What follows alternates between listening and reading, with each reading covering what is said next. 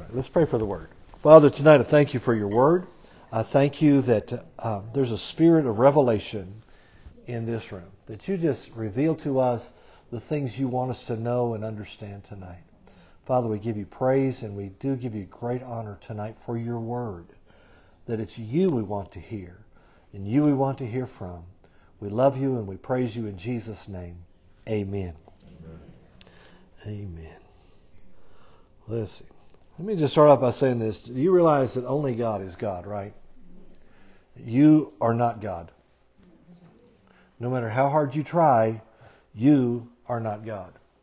Sometimes when we teach the Word the way I teach it, sometimes people get under all kinds of condemnation because they don't seem like they're getting the healing they believe they ought to get, or they're not getting this thing or that thing that they feel like they ought to be getting.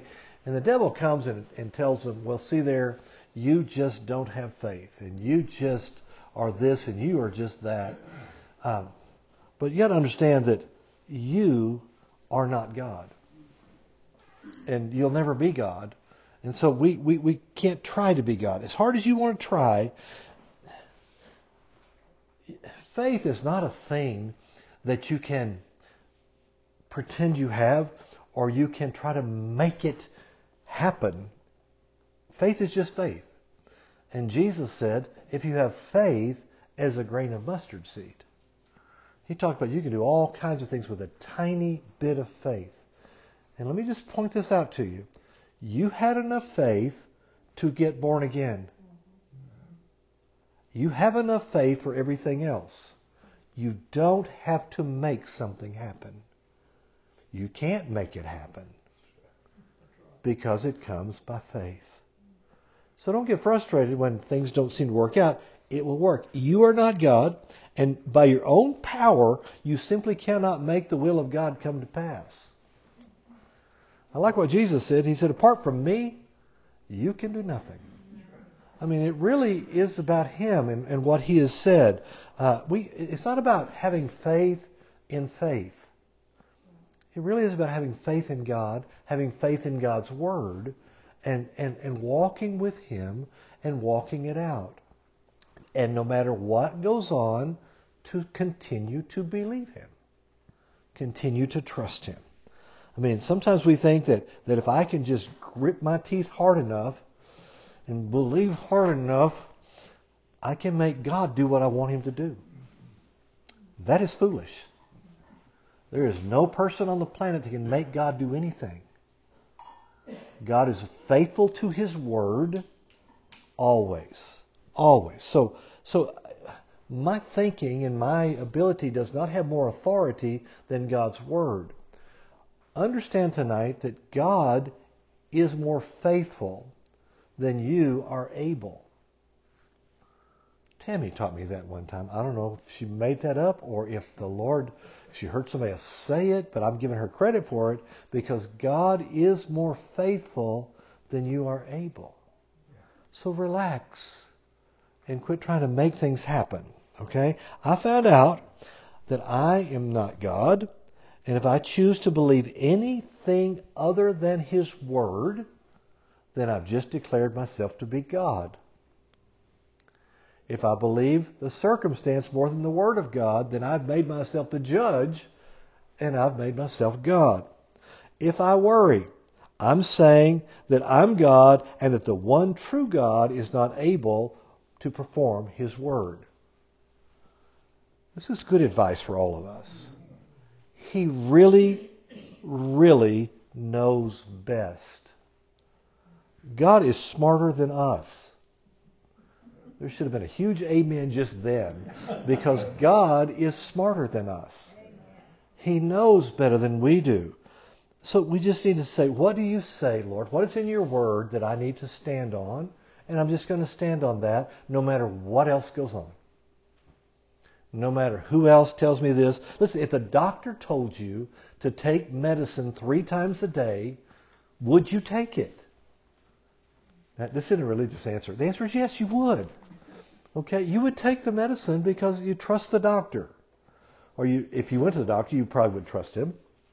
Or if you have a legal situation and you go to the attorney and he tells you to do this, that, and that, would you do that? Well, yes, you would, because you believe and you trust that he probably knows more about the law than you do. We need to learn to respond the same way to the Lord. If we trust him, then we just will do what he says. Amen. This is so good. I'm preaching to myself right now. I mean, if he says it, then we should do it. I mean, it's just because that's what he said. I hear people say, well, you know, the word is just complicated and I don't know enough. That is a lie. The word is not complicated. It's not that complicated. Now, it may be complicated to figure out the book of Revelation. Maybe. Even though the book is called Revelation. We should get a revelation from the book. But it's not complicated to believe what God promised you. It's not complicated. We don't need to make it complicated. God says what he means, and he means what he says. And we need to relax and understand that's what he's doing. God, I love the fact, God is not looking for a perfect performance on my part. He's not even looking for perfect theology. I know that surprises you, huh? That's not what he's looking for. The scripture says in 2 Chronicles 16:9, it says, "For the eyes of the Lord run to and fro throughout the whole earth to show himself strong in the behalf of them whose heart is perfect toward him." That's what he's looking for. He's not looking for your performance.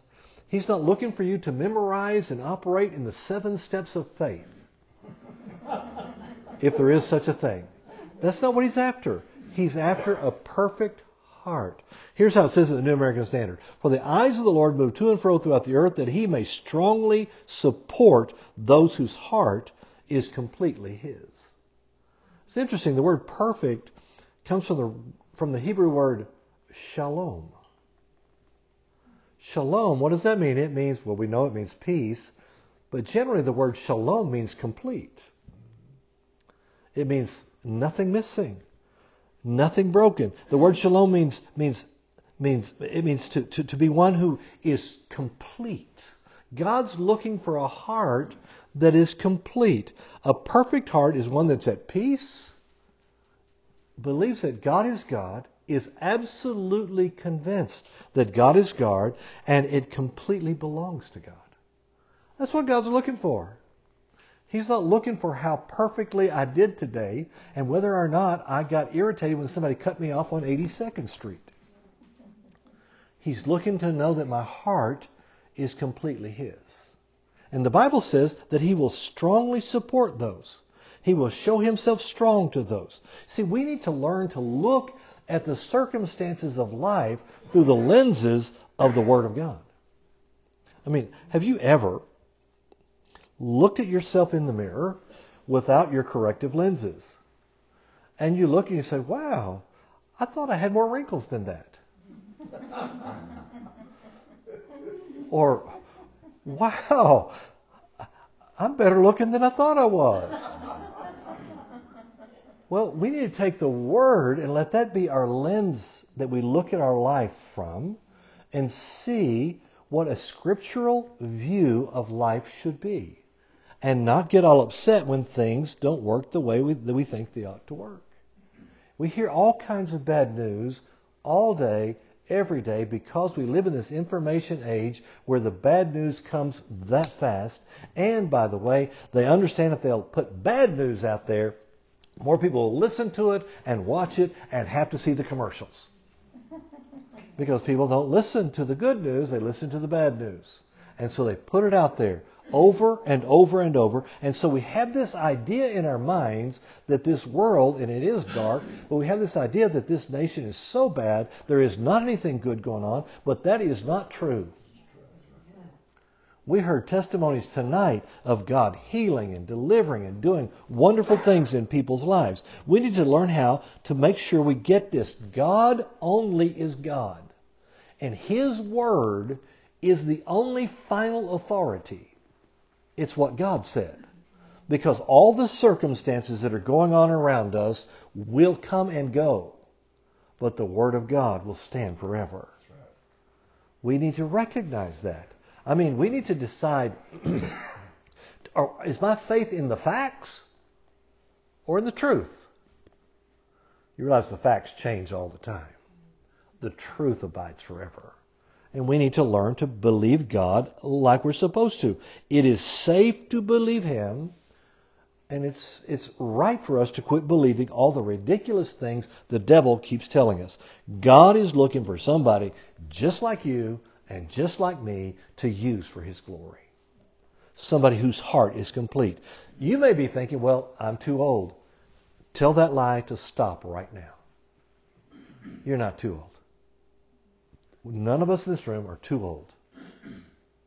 Well, I don't have enough talent. Stop it. The Bible says that the gifts and calling of God are without repentance.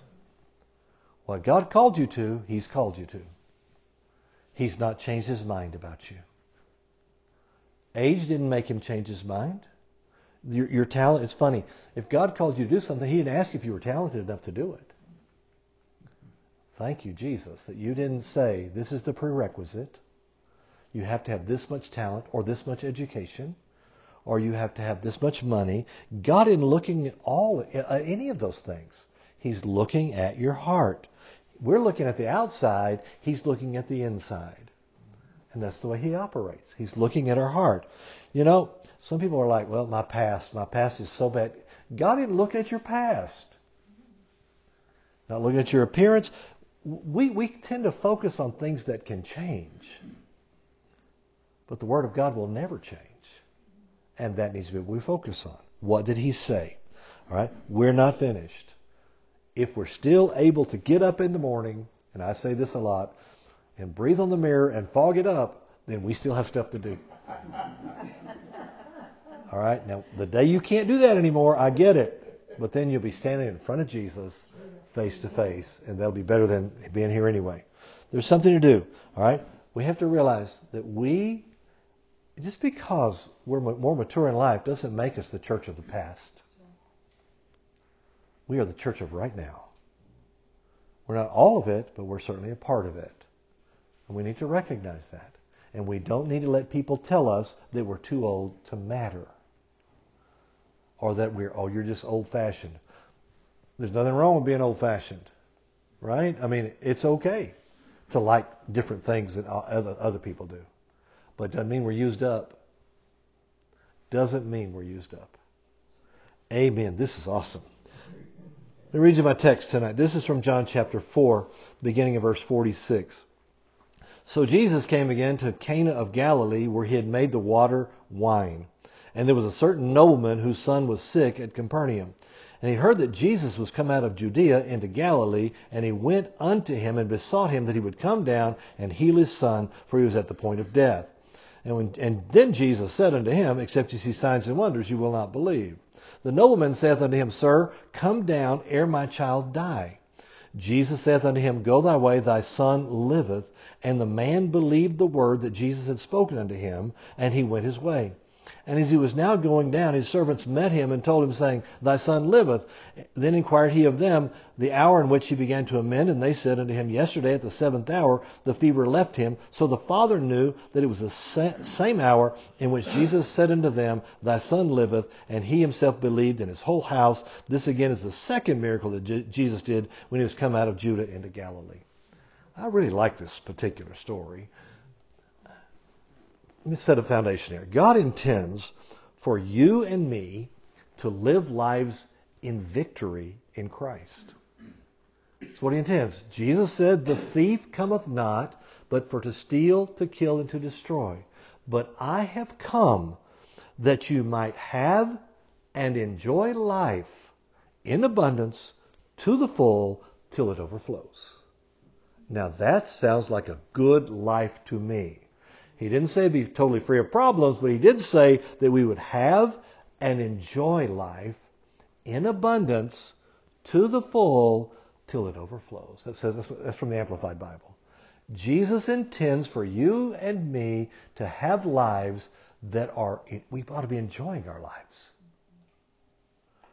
Too many of us are too negative, and all we see is how hard our lives are, or how many times we've failed, or how poorly we performed, and we need to recognize that Jesus came to bring us life that we're to enjoy. And we should have life in abundance. What is life? Life is being connected to God.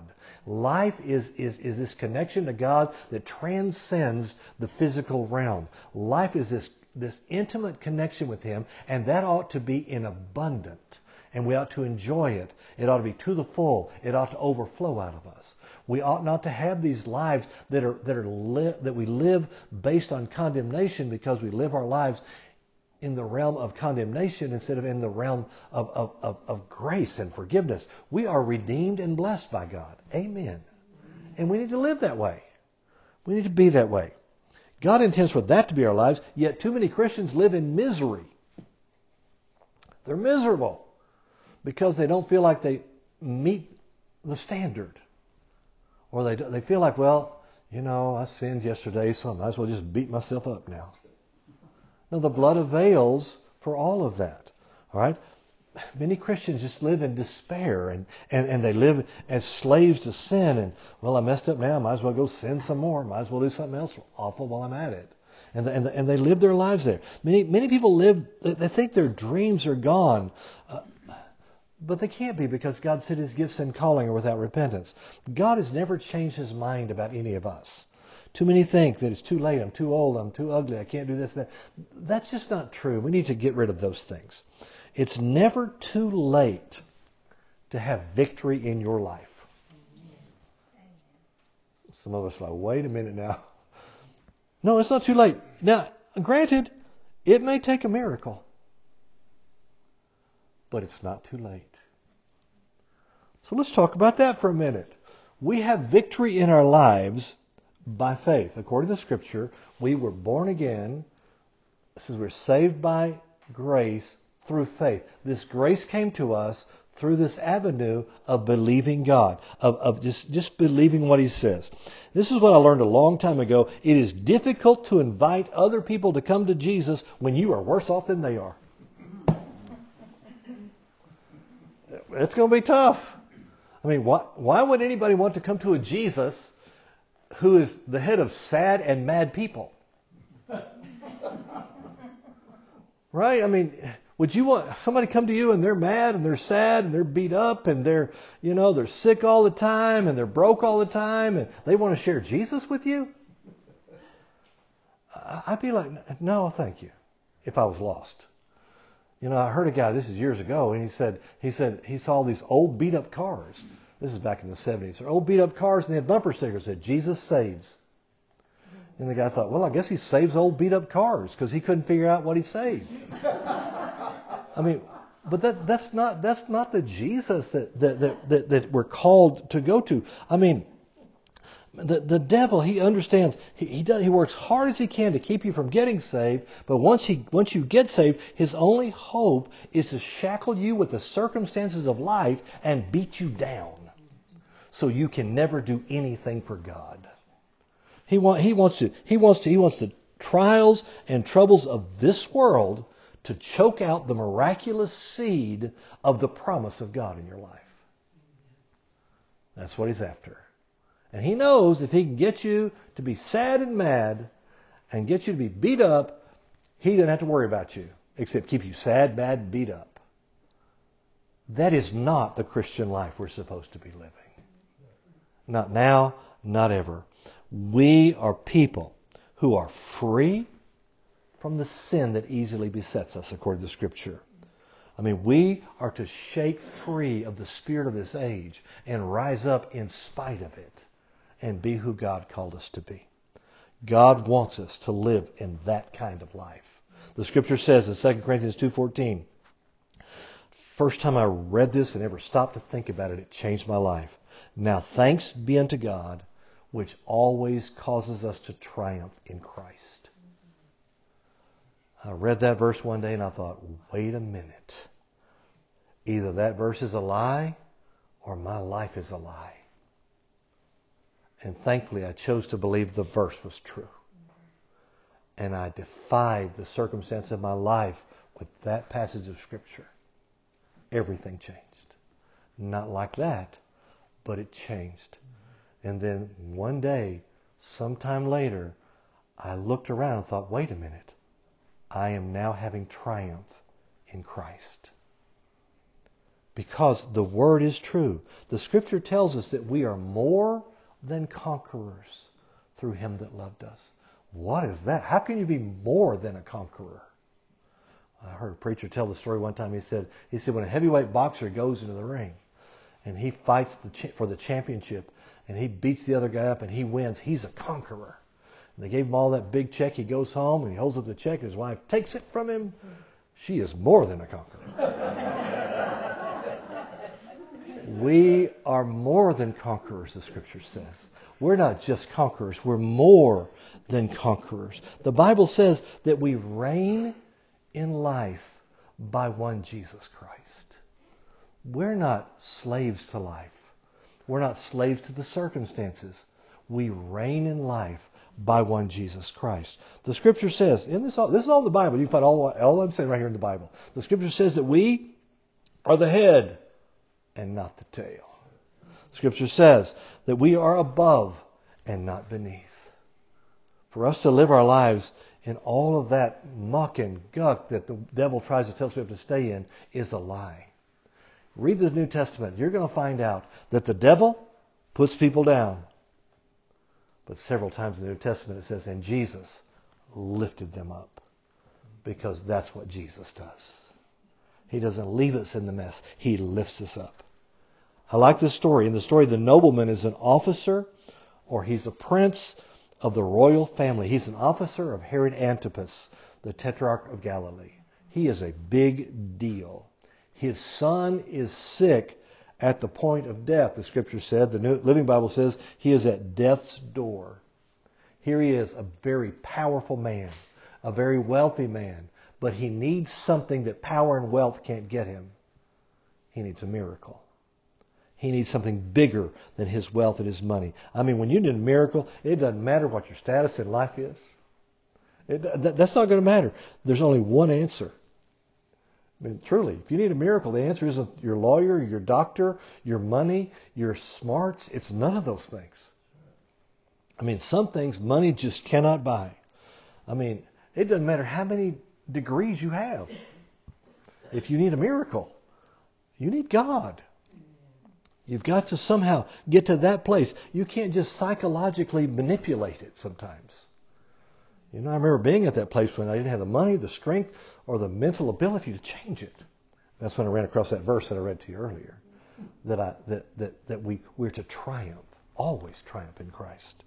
I mean, it doesn't matter how educated you are, and education is good. Or how much money you have, and I've been without money and with money, and I like it better with. I think that's good. It doesn't matter how good you are at this or that. Miracles require coming to God and require faith in God. So let's look at that just a little bit. There are a couple of keys in this passage that I want to talk about. And a key, if we talk about keys, if you have a key works every time, right? Doesn't matter how you feel. If you have the flu and you have a key to the front door, it works even if you have the flu. It works if you don't have any money. It works if you have the key. A key works every time. So if we can find some keys to this thing, it's going to be good for us. All right? You may not need a miracle today, but at some point you will. We need that. So here's some things I want us to look at. First of all, miracles must be motivated by love. The miraculous realm, you have to love something more than where you are. And so this is an example where love is the motivating force behind what faith will do. There's a story, remember the story of the guys where they tore the hole in Jesus' roof and lowered their friend down? They were motivated by love. They loved this guy so much they were willing to do anything to get him healed. And so they tear a hole in Jesus' roof while he's preaching. Lower him down there, and Jesus healed the guy. But he said, the Scripture says he saw their faith. What did he see? He saw the action of what they were doing. And that action was evident of faith. This guy, his love for his son causes him to go out of his way to get to Jesus. I mean, this was not a convenient thing. I mean, he didn't tear Jesus' house apart, but he had to travel 20 miles to get to where Jesus was. 20 miles, he either walked, or he rode on a horse, or he rode on a camel, or something. I mean, it took him a day because we know that's how long it took him to get home. So it took him a day to get there. All the while, his son is at the point of death. He had to turn his back on his town, walk away from it to get to Jesus because he loved his son. The scripture says in Galatians 5:6, there's an interesting verse. Part of the verse, it says, faith worketh by love. You ever heard that before? Faith worketh by love. The word here, worketh, is the Greek word energeo. We get the word energy or the word energized. So what that says is that faith is energized by love.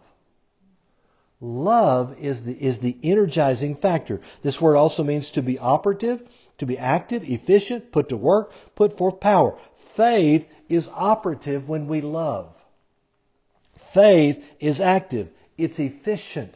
Faith is put to work and puts forth power as we walk in love, as we live our lives in love.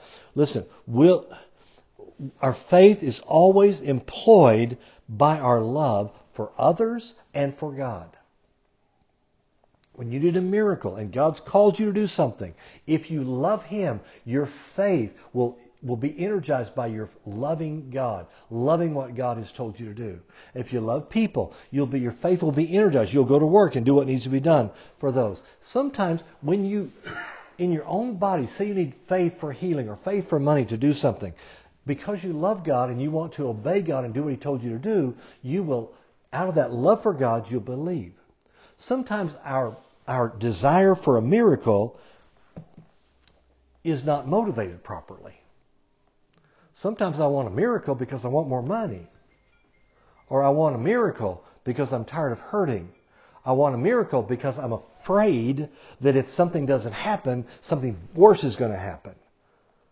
Faith is not operated by fear, by lack, it's operated because I love God and I love people.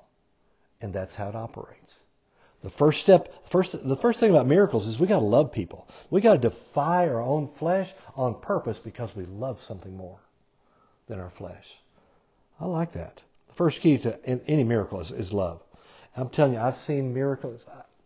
I could tell you some stories of miracles that I've seen when a mama will come. I was in Mexico one time in Saltillo, and we had done a play, and in this play, my interpreter happened to be Jesus in the play, and I was God the Father.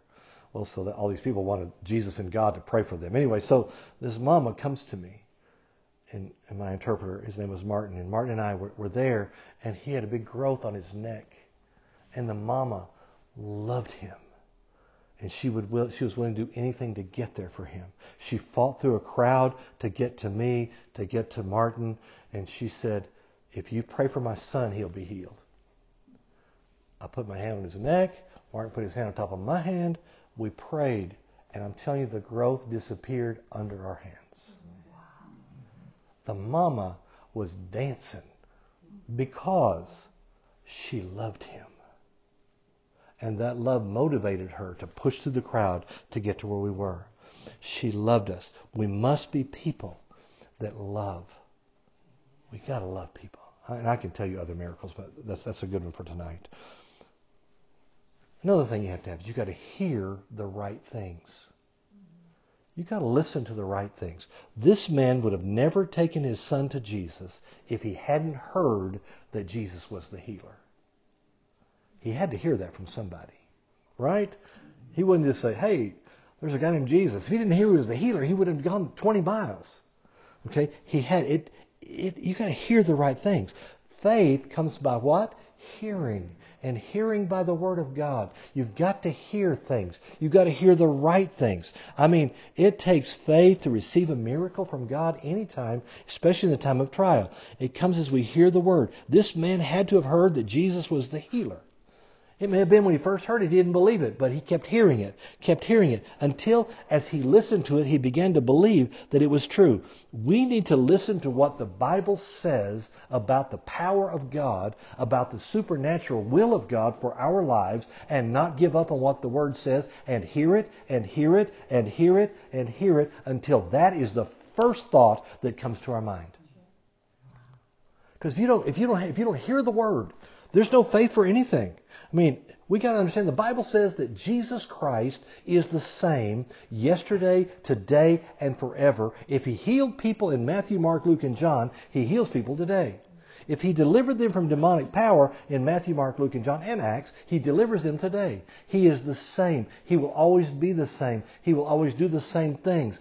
He will always operate the same way, but you've got to hear it. The woman with the issue of blood, when she heard about Jesus, that's when she pushed through. That's when the miracle came. You've got to hear the right things over and over. The Bible says how God anointed Jesus of Nazareth with the Holy Ghost and with power, who went about doing good and healing all that were oppressed of the devil. We've got to understand, all that are oppressed, Jesus healed them all. He's still the same yesterday, today, and forever. Yeah, but what about the person that I heard about that? Quit hearing about that. Hear about Jesus is the healer. That He's the same. He's the deliverer. He's the prosperer. He's the one. What about the man who his whole house got saved because Paul said, don't kill yourself? We need to recognize He is the same. The time to hear the Word is right now. What I find most of the time, sadly, is many people never hear enough Word for the miracle until they're in the thick of the problem. You need to be listening now. It's kind of like when David went and slew the giant, you know. He picked up 5 smooth stones out of the river, put the one in his sling, and he let it go and he killed the giant. That was not the first time he ever threw a stone. He practiced, and he practiced, and he practiced, and he practiced. The time to practice with the Word is right now. Practice and practice and practice, and you will know exactly what you need to do. You may not need a miracle now, but you need to hear now. Jesus likened the seed that the sower sowed in Mark chapter 4 to the Word. He said the seed is the Word. He declared the seed must be sown so that it can grow. Faith needs to grow. It takes time and some effort to sow a seed and to be able to reap a harvest from it. It takes time. We need to put the Word into us now. Put the Word into us now.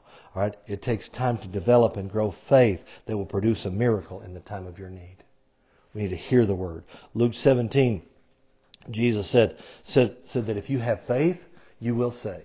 I'm going to tell you something. If you put the Word into your heart, into your eyes, into your heart, into your eyes, into your heart, it will come out of your mouth, out of your mouth, out of your mouth. Because that's what you think about. That's what you talk about. That's what you do.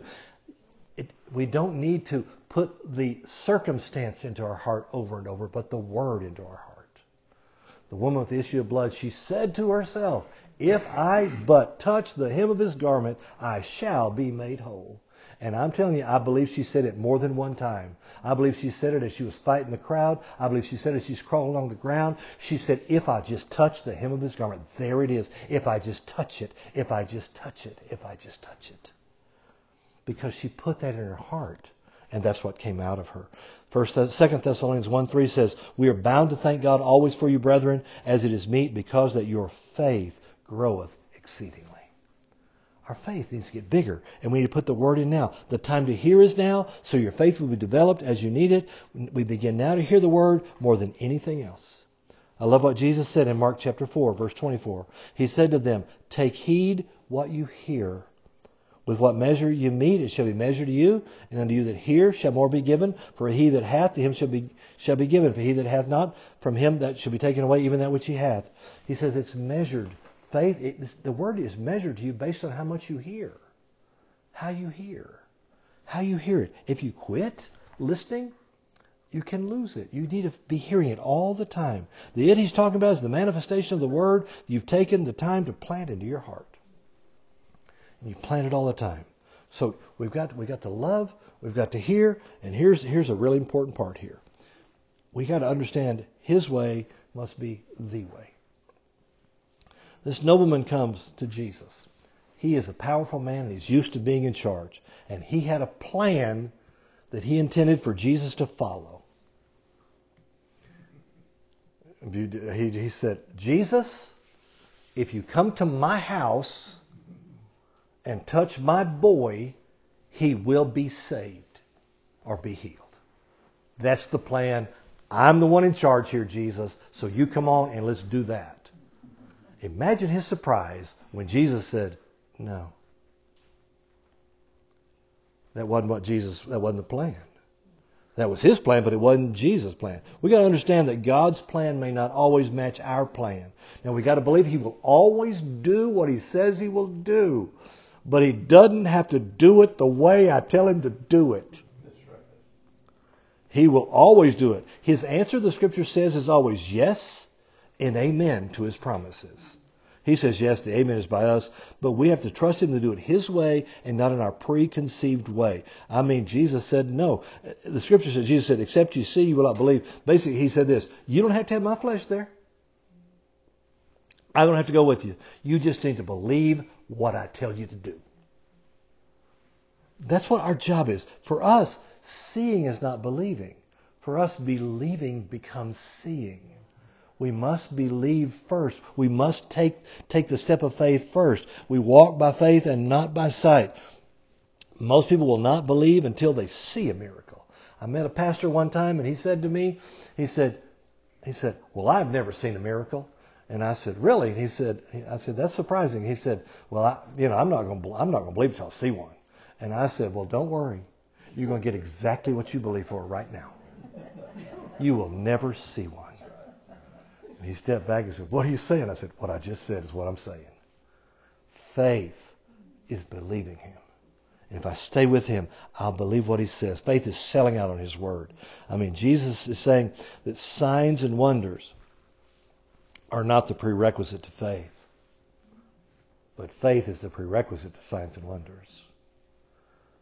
And I am not in charge of telling Him what to do. His way is the way. His way is the way of faith. I tell you, this is so important to us.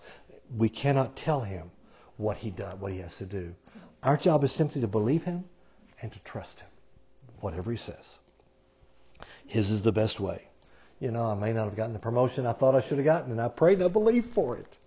It didn't come. Well, the answer to that is yet. And is that what He even wanted in the first place? I'm not God. We started off that way. I can't tell Him what to do. He is the Lord.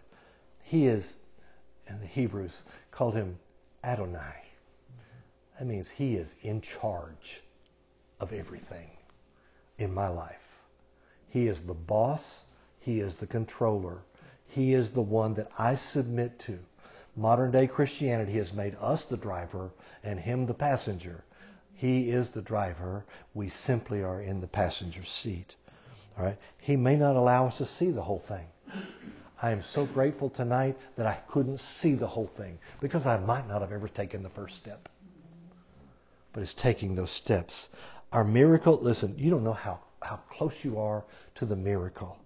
If you just stay and keep doing it His way, you never know how close you are.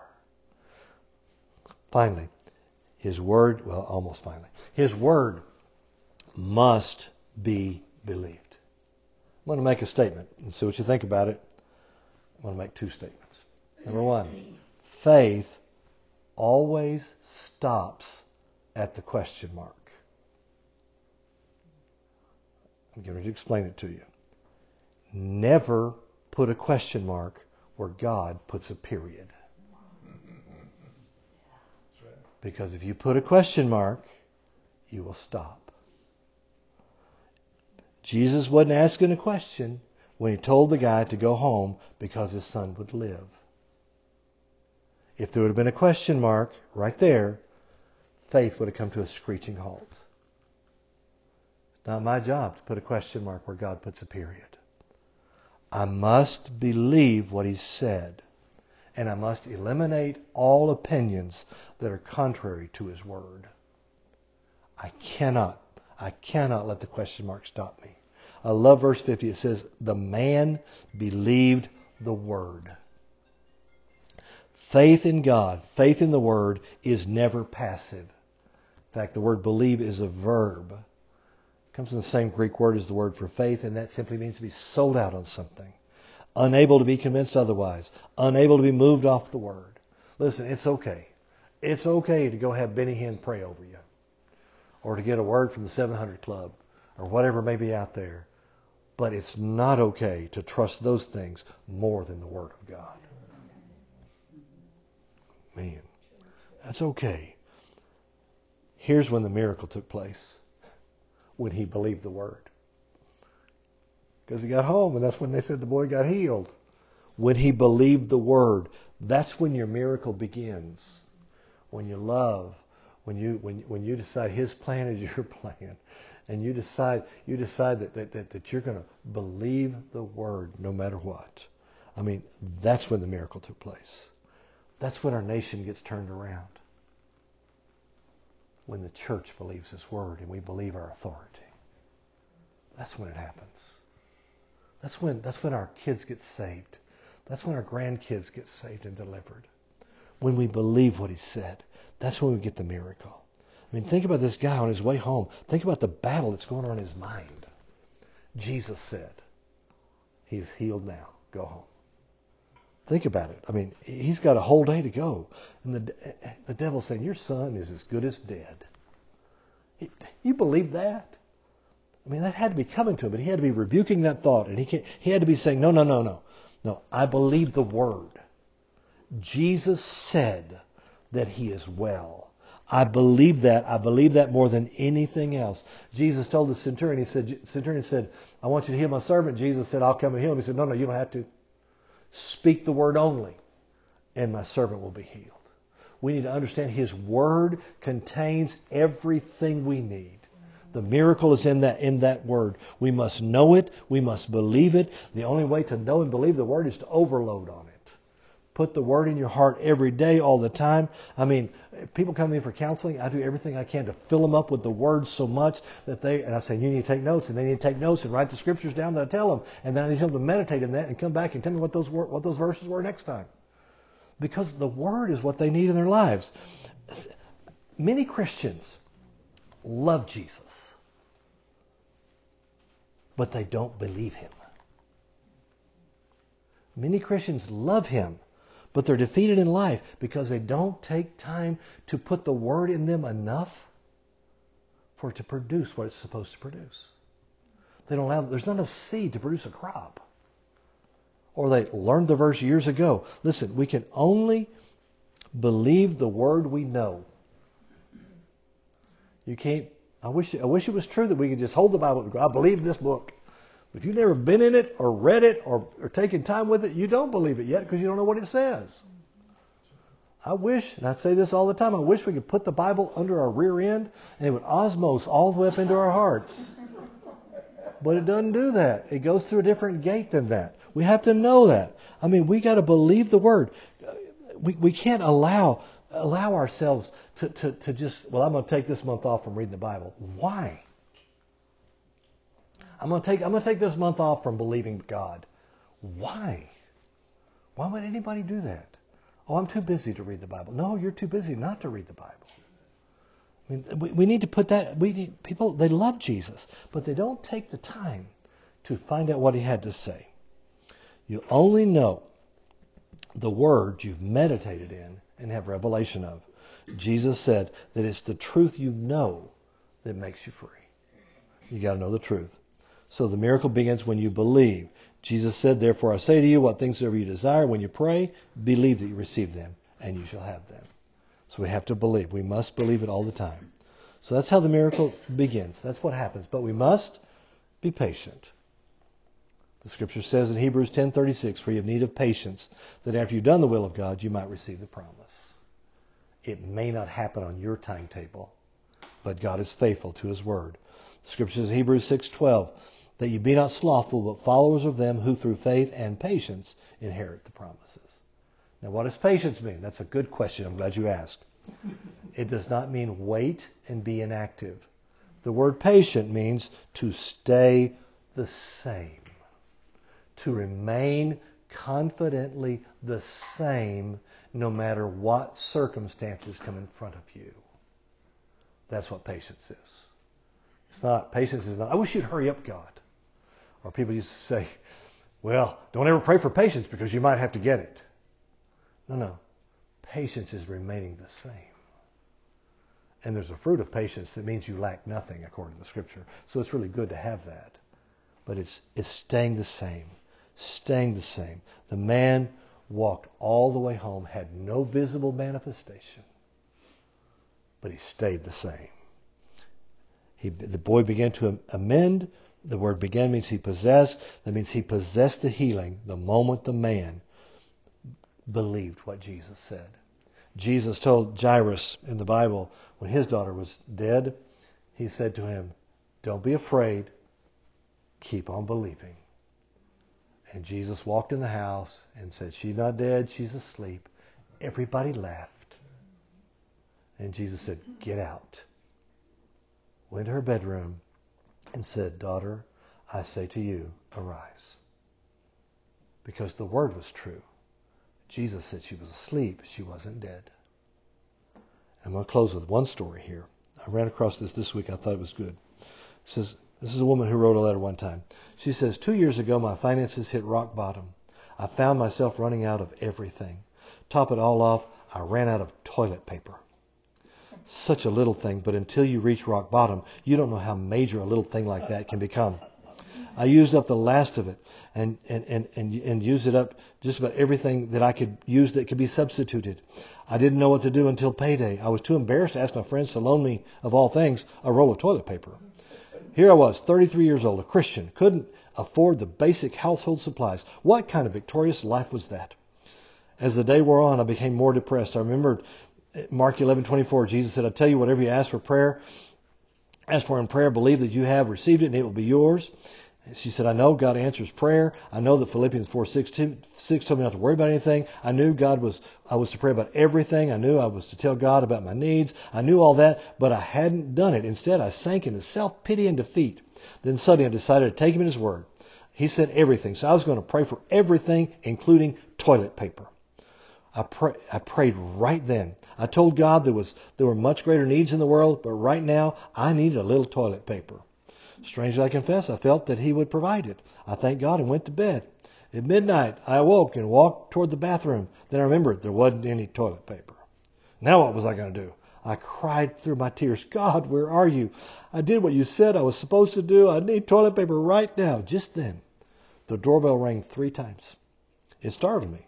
Who would be here at this time of night? I hesitated, but I threw on my robe, turned on the front porch light, cautiously opened the front door just a crack, and there was no one there. I looked out toward the street. Then I saw it.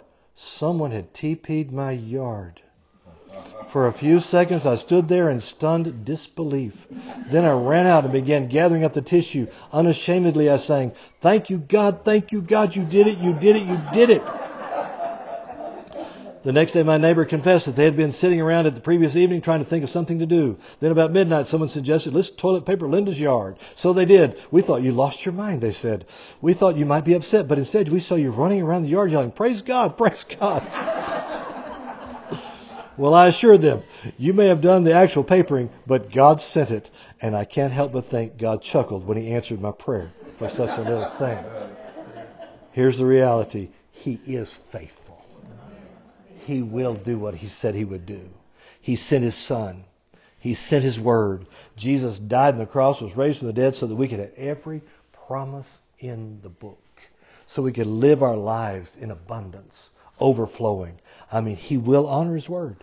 He will honor it if we simply believe it. 1 John 5:4 says, this is the victory that overcomes the world, even our faith. We need to believe him. Believe him. Amen? Let's pray. Father, tonight we thank you that you hear us, you know us, you see what's going on in our lives. Tonight, Father, I thank you that their miracles are out there. But it's not the miracles we seek, it's you. It's your face. Lord, we repent for putting question marks where you put periods. We repent for stopping when we have a question. We choose tonight to obey you, to walk with you. I pray for vision and revelation that we just simply do what you say to do. I thank you in Jesus' name. Amen.